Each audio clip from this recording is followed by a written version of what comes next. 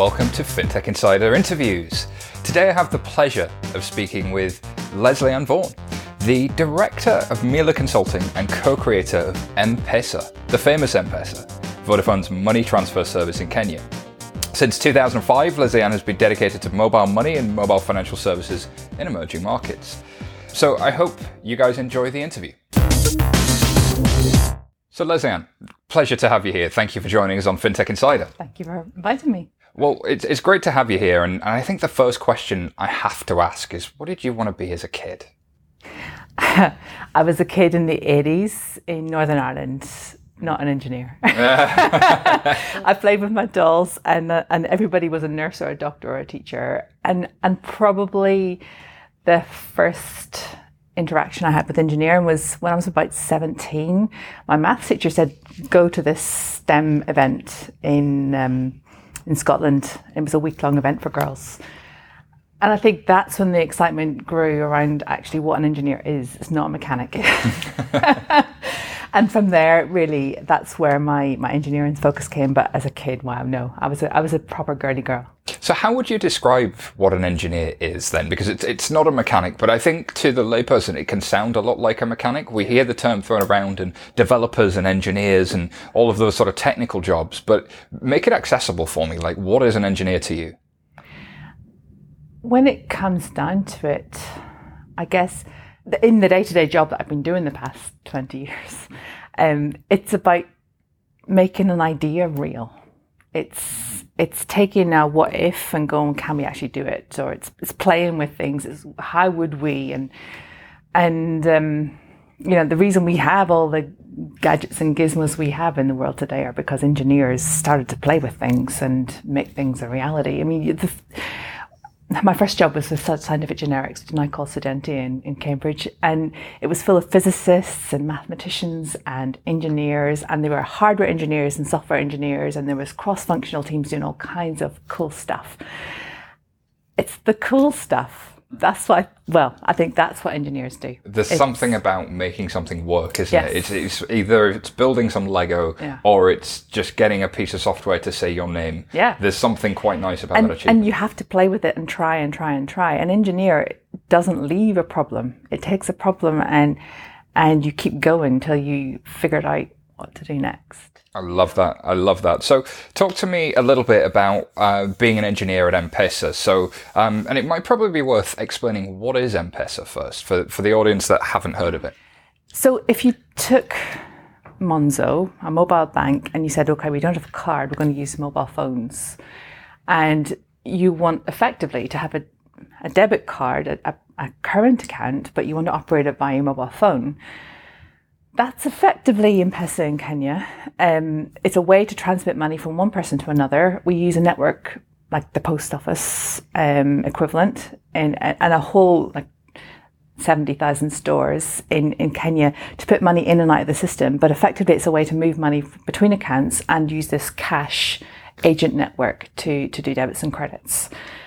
The key is you don't need a bank account. You only need to register for M-Pesa, and the KYC required for M-Pesa is much lower than for a bank account. And the business model behind it is pay as you go. Back in 2005 it was anyway. It's got all kinds of things changing and happening. But the key for that was when you don't use it, you don't have to pay for it. And I think that was the key differentiator to a bank account. People were a bit scared of bank accounts. Banking halls were scary places. It's not for me, was our customers' thinking behind this. And this, but they still had to send money. There's a lot of migrant workers in Kenya. They work in Nairobi. They travel home with the money. They send money with bus drivers. Maybe half the money would get home. And so you end up with a situation where it's risky, it's expensive, it takes a long time to send money. And now you've got this way where you can do it instantly, fast, easy, secure, safe, was kind of the value proposition. That's very different. Very different to having cash, very different to being robbed and having your money stolen from you, but it's also very different to opening a bank account if you've never dealt with a bank before. And I guess, 2005, you won't have had smartphones, especially not in Kenya, so it would have been a very different experience. I didn't have a smartphone in 2005. None of us did. There were no APIs, there were no smartphones. I was using a Nokia in 2005. But we created a digital service, and we did it using very, very basic SMS-led services. They were encrypted, end-to-end, triple DES. We had security experts who were doing proper bank-grade encryption stuff around the service. It was very secure in that respect, but it wasn't hard for the end users to use it. It was very, very simple user experience, and that was key. We actually pivoted. In 2007, we launched M-Pesa as a live service, but in 2005, the original product was microfinance. We were solving the pain point of how do we get microfinance to be more effective, more efficient, more cheaply administered, and we worked with the Microfinance Institute and Safaricom on this. And it was all about repaying loans and dispersing loans and dealing with the group mentality of having to leave your business and do all kinds of things. The product was far more complicated. We were actually giving people their phone in the meetings for the first time. We were training them how to use a Nokia. And we saw then that the service is actually quite complex. What we designed had modelled the real life of field officers and moving money this, there and everywhere. But actually we were training people to use phones. And we kind of put a couple of services on there that turned into what is M-Pesa today. The P2P service and buy airtime went into the pilot alongside the microfinance portions of the business. And when you looked at the data, that's where some real traction was happening. It's where we then saw, when you ask the customers, what are you doing, why are you doing it, seeing a real kind of pain point being solved there, which is kind of why we simplified the business, because it was a little bit too complex, and we also pivoted to where customers had a real pain point in Kenya. Wow. That's really, really quite powerful, isn't it? That you tested and learned and adjusted very, very quickly. And then people took on and adopted something where previously they were using cash and, migrating and the cash was being stolen from them. There was a high percentage of crime at the time. So therefore, now they've got a real solution to that. They can go to a store, they can buy airtime, and they have to buy airtime anyway because they're buying that for their mobile phone to call each other. And then they can send that airtime pretty much to each other as if it was the same as cash. Well, it's very like airtime, but actually it wasn't airtime. So it's a completely separate engine that was able to move airtime around the system, but our system was completely designed, ground up, full stack, and it was about trading one-to-one with money currency, completely separate to the airtime billing system. See, that I didn't And that know. was important because now we had a way to create a business model. Whereas the airtime engine was happening completely in parallel in the same company, that was being done for free. There was no business processes around it to make it secure, make it this, make it that. Whereas now we had this effectively full stack banking system that was designed from the ground up that has nothing to do with the airtime, but you could use the money in there to buy airtime. That's very interesting. I did not know that. See, I'm learning so much from you already. So you mentioned the business case. Talk to me a little bit about that business case. Like, how's it done? How's it made money? Like, what were the assumptions going in? And then kind of now we sit here in 2017, what's happened 10 years on from its first proper launch? Well, it's actually a very good friend of mine, Susie Loney, who was behind most of the business case decisions in terms of, studying the pilot and going through and working on what we should do at the launch proposition. It was pay as you go. You didn't pay to deposit. That's all about viral growth. You get money into the system, it's completely free. You pay to send, you pay to withdraw.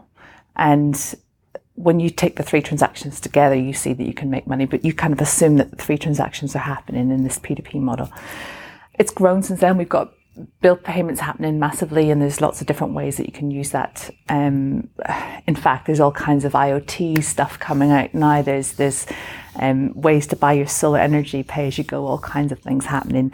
It's a massive growth factor. A massive change has happened in that bill payment space. And merchant payments are kind of just starting to happen now, but there's a real problem there with merchant payments in the business model, in the sense that people aren't used to merchants aren't used to paying like they are in the UK. Merchants pay to accept card transactions. They are not used to that. So it's quite hard to get some acceptance, and that's still a model that isn't quite settled yet in terms of where we're going in the industry. But effectively, that's been the model, and there's not been a lot of change there. How do telcos make money? They can't make money like a bank. They can't offer interest, and they can't loan the money out. The whole money must sit in the bank account. And the interest is treated in a very special way because of the regulations in play around the fact that we're using a money transfer license. And so there's a lot of money in the bank. It's making a lot of interest. It's being effectively poured into foundations and the like. The first little places where we've seen some change in this is actually that interest is starting to be paid back out in Tanzania. They've actually gone for like a profit share agreement, and the regulators have agreed that they will send the money back out to people who have deposited money and stuff.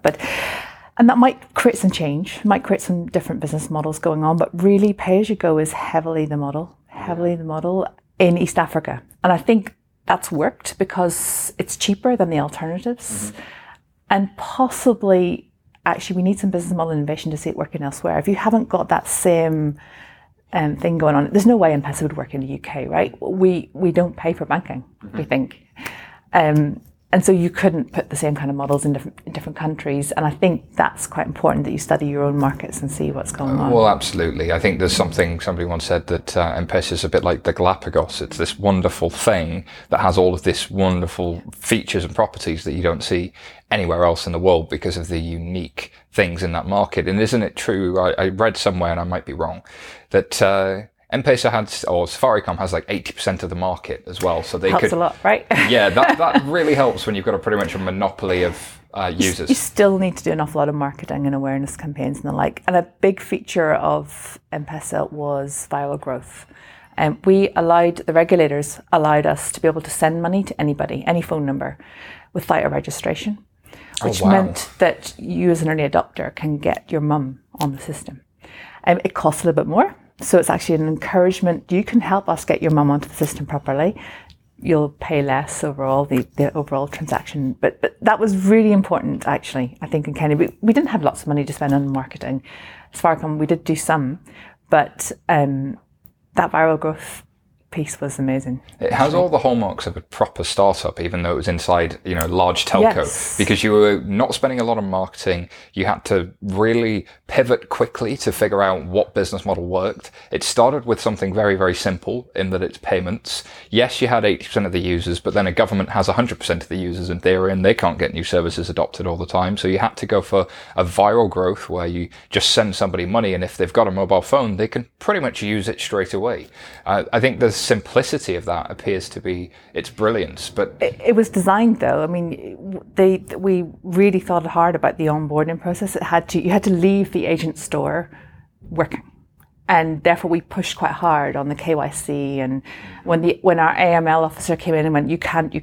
Well, are you sure? How can we? And we went heavily. We literally. I remember sitting in a room in Cambridge with our AML officer and our product manager, Susie, and me and some of the tech guys going, you have to photocopy the ID. It's a rural shop in the middle of mid-Kenya. They don't have a photocopier. What can we do? Okay, let's look closer at what FATF actually says. What can we do? Oh, we can do quite a lot at less than €1,000 a year. Oh, okay, let's put in the concept of tiered KYC, what became tiered KYC, and the fact that you can do quite a bit. As a poor person in Kenya, €1,000 is quite a lot of money. I think it's worth probably just deconstructing that a little bit, because there's a lot of value in there for our listeners who might be facing challenges working in a bank or working in a fintech, trying to get something working. Because KYC, know your customer, being I want to get a new financial product, and for the first time I'm going to register for it. And traditionally that means you walk into a bank branch and you take your photo ID and you take a payment bill. But now what you have is, in Kenya, in some rural area, what you're seeing is that actually somebody's trying to walk into a small shop in a rural area where they don't have a photocopier. So now you've had to invent something that you guys called tiered KYC because of the FATF regulation. I think it's FATF 16, which basically says under €1,000 or under $1,000, then certain levels of KYC are required, but over that, more KYC is required.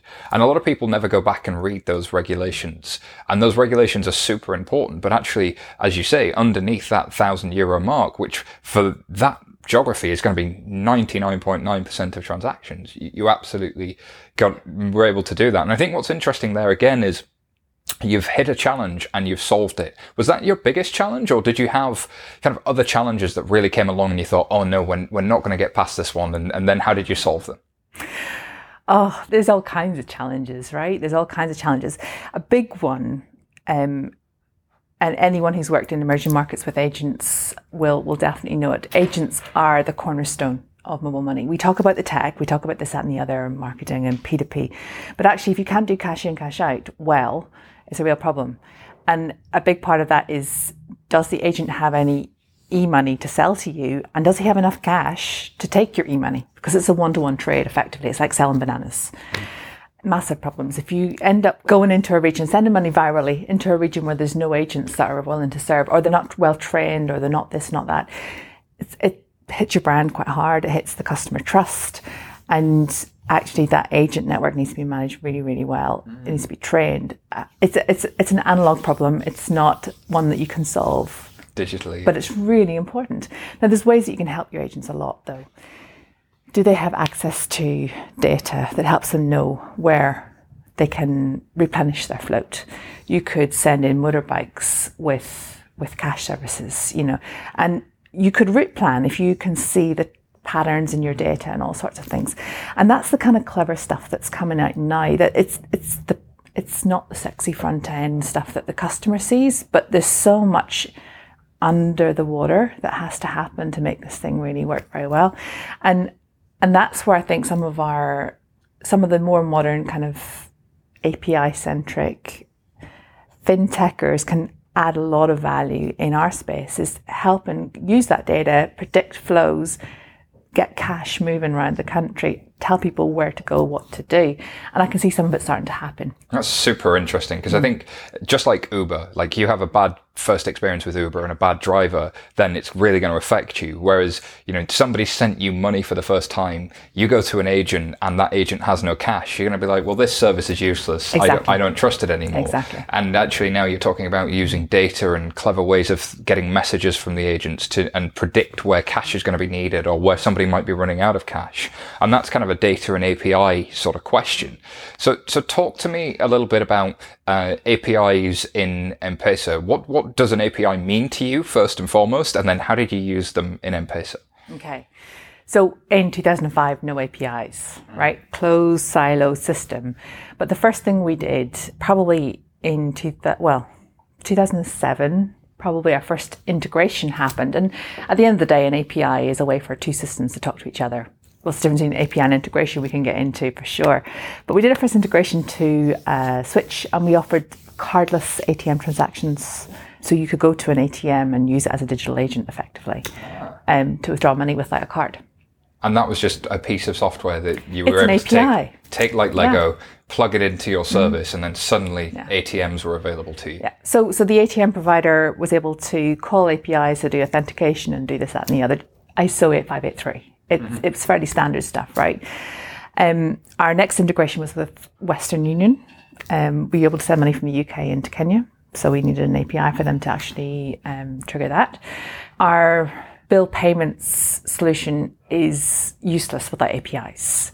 If you can land the money in the bill payer's account, but they don't know it, well, they're not going to update their systems. So when you're talking to this equivalent of Sky, DSTV, and you want your Sky TV to turn back on, well, you kind of need to get them the payment information, But it's kind of standard nuts and bolts payments gateway stuff. But all this was, it's all happened kind of in parallel, alternative payment infrastructure separately to the banking space, the card space. But it's all there. It's all happening in this space as well. So we've been using APIs for a long time, but it's all happened in a sense where there's VPNs between different channels doing so they're not internet facing, they're not available to everybody. It's kind of, you've restricted those APIs to only be available to who you need, but you've built them using the same tools that somebody might use to make a PSD2 friendly API in the world. Yeah. So what would you say? But actually, they're probably, most of them out there in the world these days are SOAP rather than REST. That's a big change that's happening in the next year to 2 years, I would say, that will become more developer friendly. One thing that was done by Safaricom was what they call an instant payment notification. It's a way for them to get to more bill payment companies more quickly. Because at the end of the day, what these companies need is an instant notification. They can deal with the settlement and clearing later, but they need a notification to know that payment was received. When you do it P2P, you send an SMS. you don't send an SMS to a business. So they turned that SMS into effectively a webhook. And that is our most powerful first API that's a bit more public in M-Pesa. And that's enabled businesses to innovate quite a lot. So one example is M-Kopa in Kenya, it's M-Kopa Solar. They receive that instant payment notification, they update their systems, and lights turn on, literally. So a customer has a solar system at home. They've bought it for about $25 off the shelf from their dealers, whatever, and they've agreed to pay a hire purchase for a year, about 40p a day, something like that, for a year, and then they own the kit. But it's a way to get a decent quality kit home with you quickly, but you can kind of get the payments going. You have to pay by M-Pesa, and they turn the business model, they turn it from you owe money into actually it's a bit like airtime. When you run out of credits, you need to buy more credits, 365 credits in total. Mm-hmm. And you can buy a week's worth, you can buy a day's worth. If you run out of credits, your light stops working just like your phone does.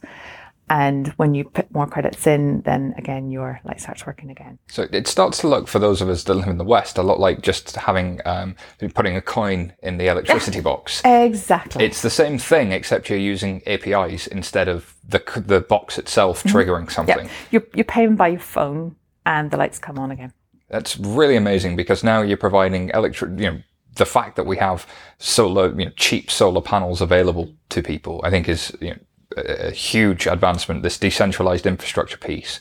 But if that API wasn't there, then getting that message to that solar piece that the payment had happened would take a really long time. So it speaks to the power of APIs and what businesses can do when a financial services organization, or telco in this case, really does embrace the power of APIs. Right, exactly. Which I think speaks to my next question, which was going to be, what should banks take from that? What should they learn? What are the key lessons around APIs that you've learned? I think there was something about developer friendliness between SOAP and RESTful that was really key. It's listening to your developer community. If there's a pain point, if they're telling you that they need something, they may not tell you it in the language that you want to hear it in, but there's something going on there. Listen a bit harder. Listen, there's something going on there. I mean, I've learned this over the years, even within Vodafone. I had to listen to my people in Safaricom and Vodacom. They may not say it in the way that the techies back in IBM could know exactly what to do, but I can translate it if I listen well enough and ask the right questions. They are effectively, the developers are your customers, especially if you're going to go for a developer pays model, right? If you want them to pay for something, it has to be something they actually want to use. Even more so, if they've got choices, like they have outside of Kenya, they have choices, well then actually your developer's part of the sales process, right? If a developer likes your service more than that one, they're going to encourage their management teams to buy the one that they want. So the developer in the API space is king, because in this space, picking the right API is really down to listening to developers. To get the most out of PSD2 and APIs, you have to really listen to the developers as a business person, as a technical person inside a bank. That becomes paramount. Would you? I think the best thing you can do is have somebody who's a technical product manager, someone who can talk developer language to help do the product management of designing what your API packages should be. Because if you can't talk that same developer language, how do you know what a geek wants? When you listen to them, actually, it's like you're talking a second language. If you have never actually been there in the middle of it and understood what on earth they're saying. So I think that's key, actually, that you look at your own team and you make sure that you've got the right kind of characters hanging around. It's really crucial. Yeah. Interesting. So I'm going to ask slight change of direction and talk a little bit about the impact of M-Pesa in terms of financial inclusion. So we talk about the amount of people that were reliant on cash, who couldn't save for a rainy day. The only way they could save money was sticking it under the mattress or trying to find a safe place for it. So what's been the impact really of M-Pesa having existed? Is it really aided financial inclusion? Has it helped in some way? Well, there's been very little actual research evidence until very recently to say, can we 100% say that one means the other? And there was a paper brought out just, I think, in November, December last year that explicitly said there is a direct correlation that we're actually improving a certain percentage of families' lives in Kenya with M-Pesa, which is like, wow, really quite amazing. That's little amazing. Moment. I can't remember the statistics right now, but you talk to any Kenyan and you tell them that no one else in the world has this thing that you have, and they laugh. I mean, and I was there 10 years ago when nobody knew what this thing was, and now they laugh at you. It's changed the infrastructure in Kenya. It's changed the fabric of Kenya, and it's got a verb to M-Pesa someone. You and I go into a shop and paying with our cards for granted, and I think that's what they now take for granted with services like M-Pesa. That's really significant. And it's not even just about the saving, it's about moving money. There's an awful lot of people are traders. They buy and sell goods, and if you can't actually pay for those goods because you've got to travel and buy them, it changes the way that you can interact with the world if you can trade electronically at a distance. It's the distance, I think, that's made the real difference. So you can pay somebody remotely. You can do it with a bank account, but it's not the same. It's hard. The bank accounts in Kenya are changing a lot. They are innovating massively because they've got this massive competitor. But back 10 years ago, there was just no easy way to do it. You would actually use Western Union probably before you would use a bank to send money up country. Wow. Yeah. Wow. That's huge. So quick fire round. We're going to throw a few questions for you that we throw at everybody, but hopefully you enjoy some of these. So key question, how do you motivate a team? I've been very lucky. I have these kind of stories to tell. The kind of things that we're trying to do create massive impact. And therefore, if you bring everybody with you on that journey and everybody understands what we're trying to achieve, and you can lead with enthusiasm and you can be transparent about what's going on, I think people come with you. Beautiful. Okay, next one. What advice would you give to somebody who wants to get into fintech?